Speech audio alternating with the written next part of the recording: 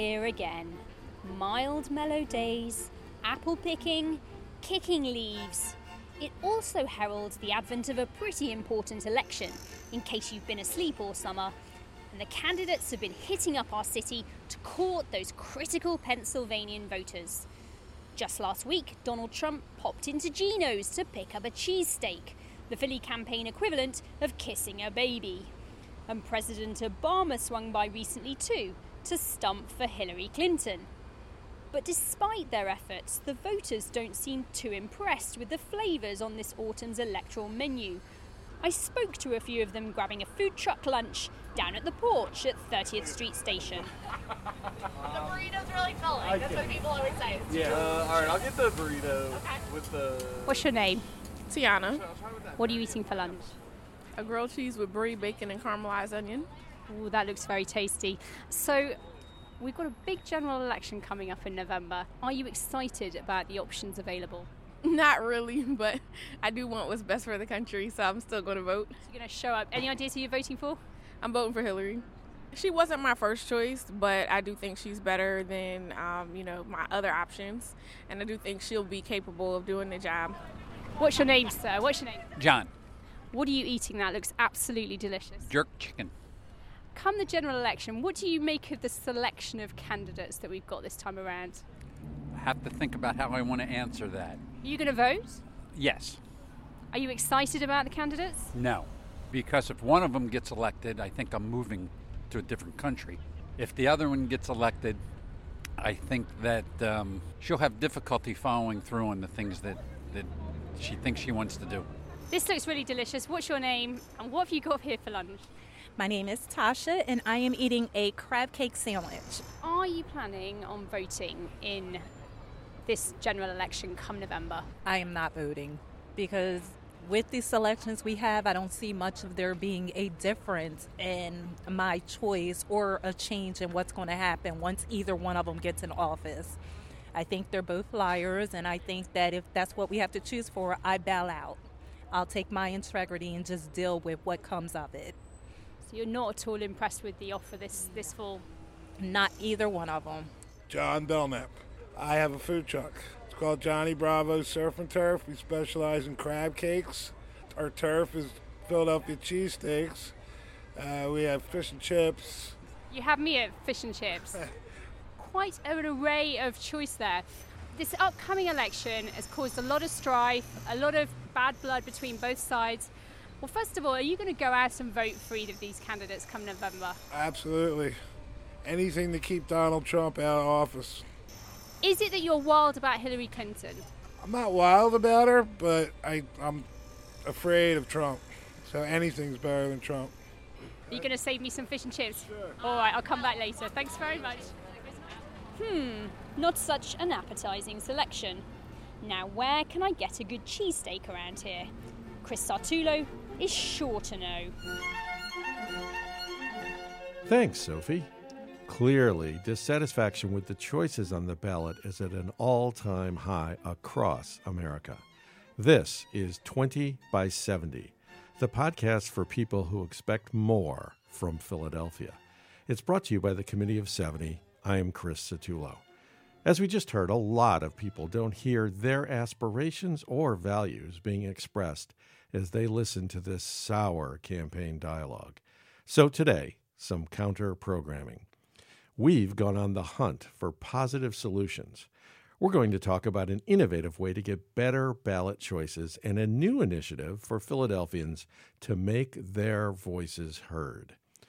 Then, because we're the Committee of 70 and we certainly expect more from Philly, we're going to review some episodes where Philly politicians fell far below the standard we need to insist that they meet.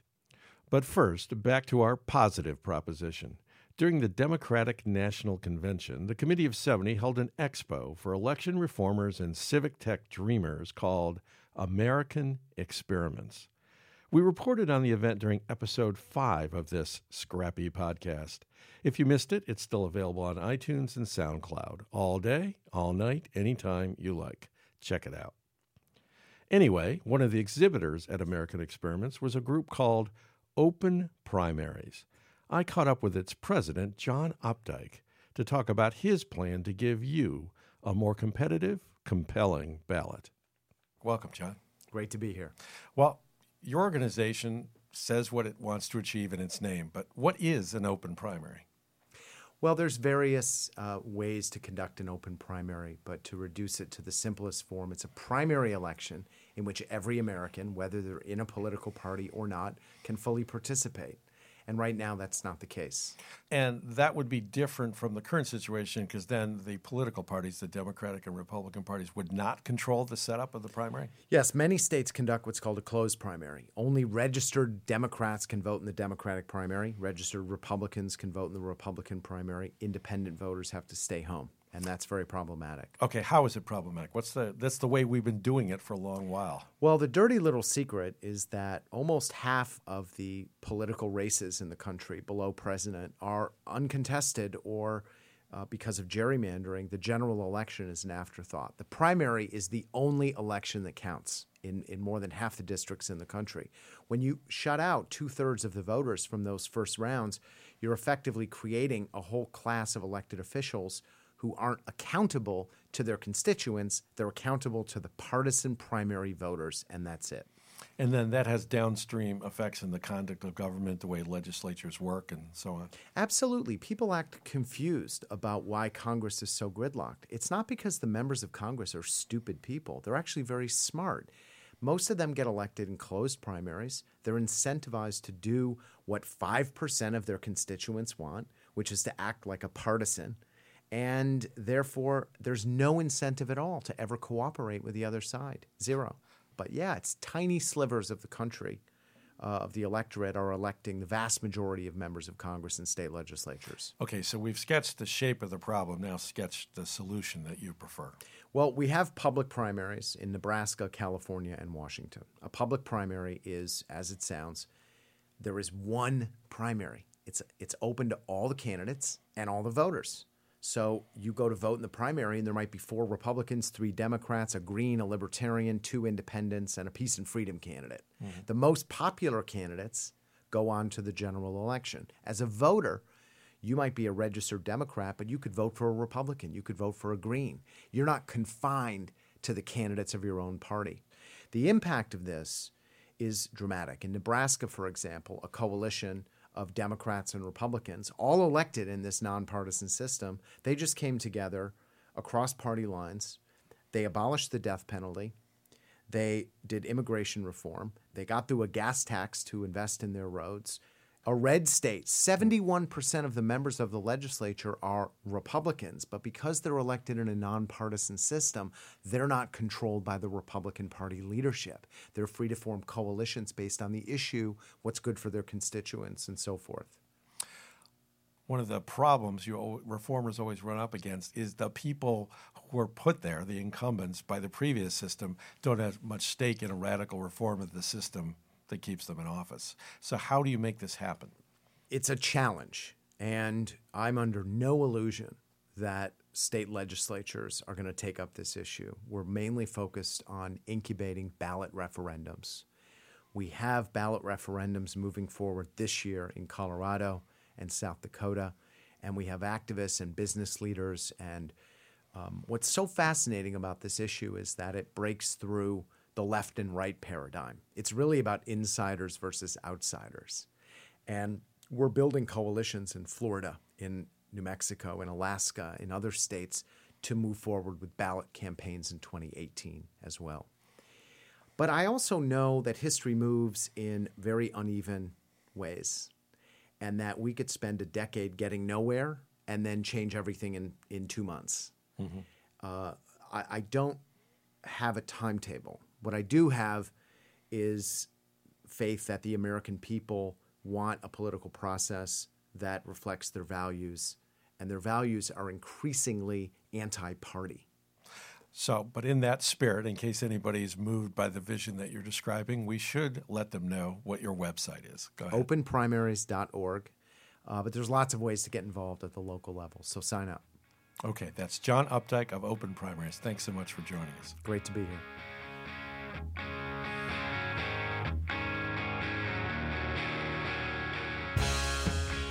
Now, Election days are surely times when you'd like your authentic voice to be heard. But what about the other 363 days of the year? Well, some folks at Temple University have come up with a new way for you to be heard Philly. I talked recently to Nina Ho, who runs a Temple initiative that goes by that name. Nina, welcome. Hi, thanks for having me. So what is Be Heard Philly? Be Heard Philly is the nation's first citywide survey panel, and it's opt-in and basically gives every resident in Philadelphia the opportunity to participate in surveys and by doing so have his or her voice heard on an ongoing basis by key decision makers and anyone working in the social sector who wants to conduct surveys. So a panel is a collection of people. It's sort of a group membership where, as I said, every resident in Philadelphia can join. And then when someone, say, like the City of Philadelphia or a nonprofit organization or Committee of 70 has some questions for Philadelphians, we can go to that group or go to that panel and ask everyone the questions that we have.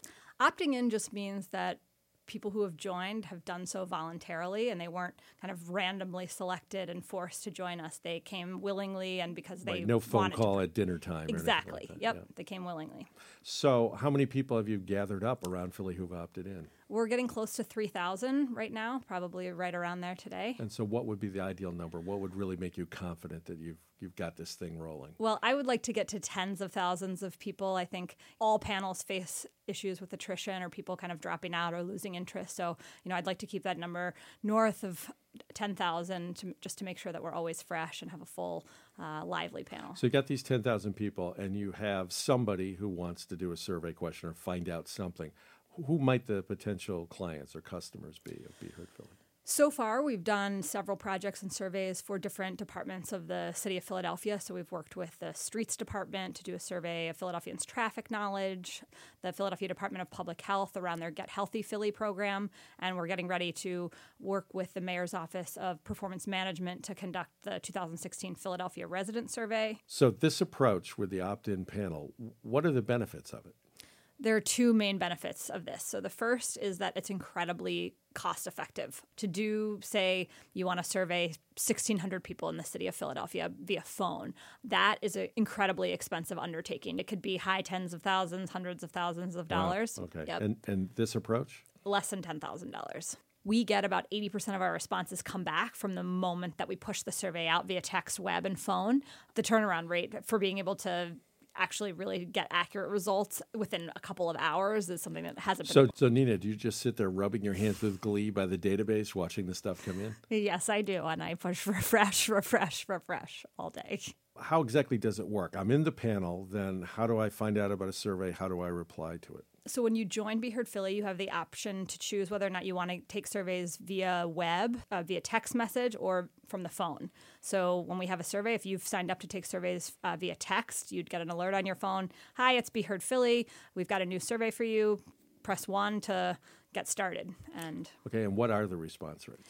Getting close to 50%. Our last survey 50. was around 45%. All right, so I am obviously not a research scientist, but sometimes I hang around with people who are. That is a pretty good response rate compared to a randomized telephone poll, right? Very, very good. What are those usually? Single digits, 6, and it's 7, getting 8%. worse, right?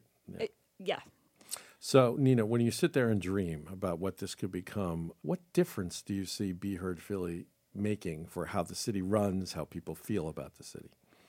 Well, I think this is an incredible opportunity both for city government and local nonprofits, anyone wanting to make Philadelphia a better place. I think this is will be an incredible resource for them to be able to take the pulse of Philly and do cost effectively and time efficiently, really understand the perspectives and opinions of Philadelphians, and then be able to turn those into kind of meaningful actions and improvements for the city. But what we really want to do is actually give Philadelphians an opportunity to have their voices heard and give everybody a chance to speak on important issues and have their voice and vote, I guess, count equally throughout the city. Okay, so I'm convinced. I want to sign up for Be Heard Philly. How do I do that? www.beheardphilly.com, texting @ISR to 39242, or by calling 215-204-5858. Again, that's the voice of Nina Ho of Temple University. Thanks so much, Nina, for being with us. Thanks for having me.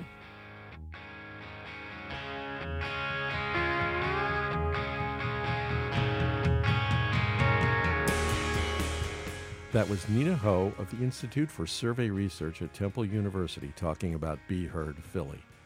And joining me now is David Thornburg, head honcho at the Committee of 70. Hey, David. How you doing? Good. So, David, 70 worked with Be Heard Philly to put a survey in the field around the Democratic Convention. Tell us about that. Yeah, we wanted to work with these folks because they've got a really innovative way of reaching Philadelphians and allowing their voices to be heard. We were interested in two things. One is, did people think that the DNC and hosting the DNC was good for Philadelphia? Answer to that is overwhelmingly yes. About 80% said yes. To this conversation, though, the more important question was, how do people feel about government? Do they trust government, different political figures, and does public corruption erode that trust, which you'd think it would?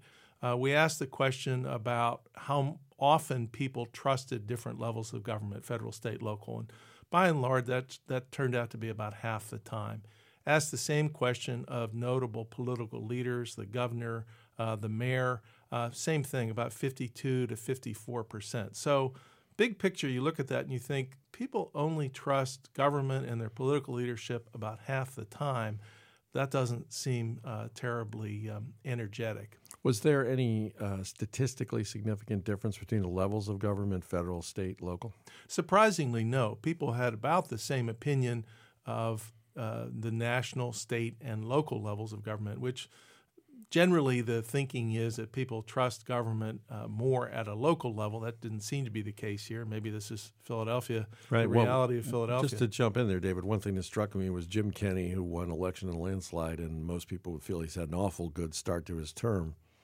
Not the greatest numbers. Yeah, his numbers on the trustometer were in the low 50s, which, again, there's no standard here. But if you said to someone, I only trust you about half the time, that doesn't sound like a ringing endorsement. So, David, what's your sense of the factors that are going to influence this trust rating for people in government? Well, that's an important question, and we asked the survey respondents how much the publicized corruption convictions and guilty pleas affected their sense of trust. About half of them said that it decreased their level of trust. Surprisingly, though, about 15% said it actually increased their level of trust, which I think suggests that people like to see the system work. They like to see, the good guys win, the prosecutors notch one for the good guys. So all things being considered, I think we'd just as soon not have to ask people continually how much they react to public corruption cases, but they're a little bit of a silver lining. Then this must have been a great summer for people who like to see the authorities crack down on corrupt politicians. But for those who uphold the banner of clear and honest government, this actually wasn't the greatest summer for Philadelphia and the state of Pennsylvania. There was a lot of action on the corruption front. Yeah, not to spin a conspiracy theory, but it sort of looks like once the DNC left town, then a lot of dirty laundry was put out on the line. So the Kathleen Kane saga has ended. Kathleen Kane resigned her office, won't be running again. And Attorney General, the Office of Attorney General. It would take us about a half an hour to walk through the bill of particulars on that one. Ironically, the chief legal and justice officer of the state. Speaking of, at the local level, the district attorney, Seth Williams, seemingly realized 5 or 6 years after the fact that he had accepted about $160,000 worth of gifts, a free roof, trips, meals, hotels, et cetera, which he hadn't reported. Now, believe it or not, accepting gifts is legal in Pennsylvania, but you do have to report them. And that'll be something that'll certainly come into play when he runs for re-election. Did I get that number right? You said $160,000 worth of gifts that he forgot about? He just forgot. Yep. And here's my take on gifts. Sure, they're legal, but it seems to me that anyone who takes a gift, who's in public office, has to explain to the voters how taking that gift improves his or her ability to do the job, in the case of Seth Williams, to protect and defend the people of Philadelphia. So it's a little hard to draw the line between a free roof and your job as district attorney. Let's just leave it at that. But we'll hear a lot more about this in the run-up to the primary next spring. So then there's Chaka Fattah. It would take another half an hour to explain his bill of particulars, but He was convicted, resigned his seat, and the end of the Fatah era is over. One of Philadelphia's congresspeople who's been Right. in office for a very long time. Right. Then the other big August story was a story that we've only learned sort of the first chapter, maybe even the introduction, and that was an FBI raid on labor leader John Doherty's office and home. It is not at all clear. Everybody wants to know where this is headed, and only the FBI at this point knows the answer to that question. But a troubling set of circumstances all the way around. And certainly many, many political figures in Philadelphia are frantically trying to remember when they emailed or talked to Johnny Doc last and what it was about. That's right. There's probably a run on bulk erasure technologies out there. So, David, that's how Philadelphia spent its summer vacation. But you're the head of the Committee of 70. You're in charge of the organization that more than any other advocates for a clean, ethical, transparent government in Philadelphia. So where does a summer like this leave you? Where's your thinking? What has to happen? Well, we've been at this for 112 years, and I guess the bad news is there's still plenty of work to do. Yeah, practice makes perfect. Right. So I look at it this way. I've always been enamored of that quote attributed to Peter Drucker, who said that culture eats strategy for breakfast, meaning that the underlying context, the culture that you have, that's what will drive behavior. And I look at public corruption and lapses in ethics and integrity as a cultural issue here in Philadelphia. That's clearly shown by what we just discussed, because you have people doing things that lead ordinary voters to slap their foreheads, and it doesn't even hit them in the world that they live that there's something questionable. We're cursed by what some folks call the Philly shrug, which is, that's Philly. It's the way things happen here. We think otherwise. I think part of what you have to do to drive culture is to grow the chorus of voices that raise their hand and say, that's not right, that you're misusing or abusing our trust. And I think that's part of our strategy in working with Be Heard Philly is to build that chorus of voices. You know, they now have 5,000 Philadelphians out there from across the city who stand ready, willing, and able to make their voices heard on issues like this. So I think if we can harness that, it keeps 70 from being just kind of a lecturing school marm sitting in a big office tower saying tisk, tisk. Unless and until we grow that chorus of voices, then I don't think this really can change. The underlying culture can't change. Right. So when you go around Philadelphia, though, particularly if you talk to sort of young, civically engaged people, the baby boomers who, like myself, have moved into the city and feel a real stake in it, and it is a place where our children and grandchildren can live. There's plenty of people who want to see the culture change, but they don't know where to put their hands. They're not sure what work to do. Yeah. So what work would you have them do at this point? Well, it's a tough code to crack. I always remember that the rules are written by the folks in power, and we're looking to change the rules in, you could say, a very threatening way. But this is where I think something like J.B. Updike and open primaries comes in, because what they are proposing is a way to open up the system in a way that adds more competition. You bring new voters into the primaries, which are the only elections that count here in Philadelphia. All of a sudden, you might have 30 or 40,000 more people who a mayoral candidate has to compete for in a primary. So big picture, more competition. And I think that's where, again, the open primaries folks fit in. As a thought occurs, David, as you were talking and as we were listening to John Updike, clearly, it's a Democratic machine town. The people who benefit from that would never change the rules so that they would have more competition in Democratic primaries, which are usually the real election. But they don't really set the rules for elections. The state does, and we have a Republican legislature. Is there any chance that they would be interested in an experiment in open primaries in our one first-class city, Philadelphia? Intriguing idea. I think the Republican Party would have to come to the conclusion that otherwise their path forward is pretty grim. But we're just at a point where there is no viable competition. And when you don't have viable competition, it breeds arrogance, contempt, laziness. You see this sort of self-serving behavior, which is 180 degrees from where we ought to be. Okay, so to summarize what somebody who wants to be part of this cultural change that you're talking about should do, first, they should abandon the Philly shrug and talk other people out of it. They should take part in Be Heard Philly so that a different voice could be heard. And they should stay tuned for more ideas and advocacy from the Committee of 70. Yeah, there's a whole other chapter of this book, as you and I have talked about, redistricting and gerrymandering. We'll save that for another day. But it's one of those rules of the game. You know, if you want to change the game, you got to change the rules. So it's a tall mountain and a big rock, but that is why the Committee of 70 is here, lo these 112 years. Okay, great. Thank you. That's David Thornburg, head of the Committee of 70. Okay, so that's it. Another episode of the podcast for people who expect more from Philly. Thanks to some people who did meet our expectations, our guests John Updike of Open Primaries and Nina Ho of Be Heard Philly. Also a hat tip to the University City Science Center, which hosted the American Experiments event.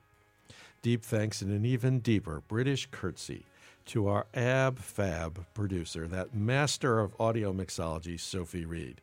Gratitude also to Jeremy Quattlebaum, our able engineer, and to his kind employer, the Annenberg Public Policy Center on the Penn campus, from whose studio we launched 20 by 70 on an unsuspecting world.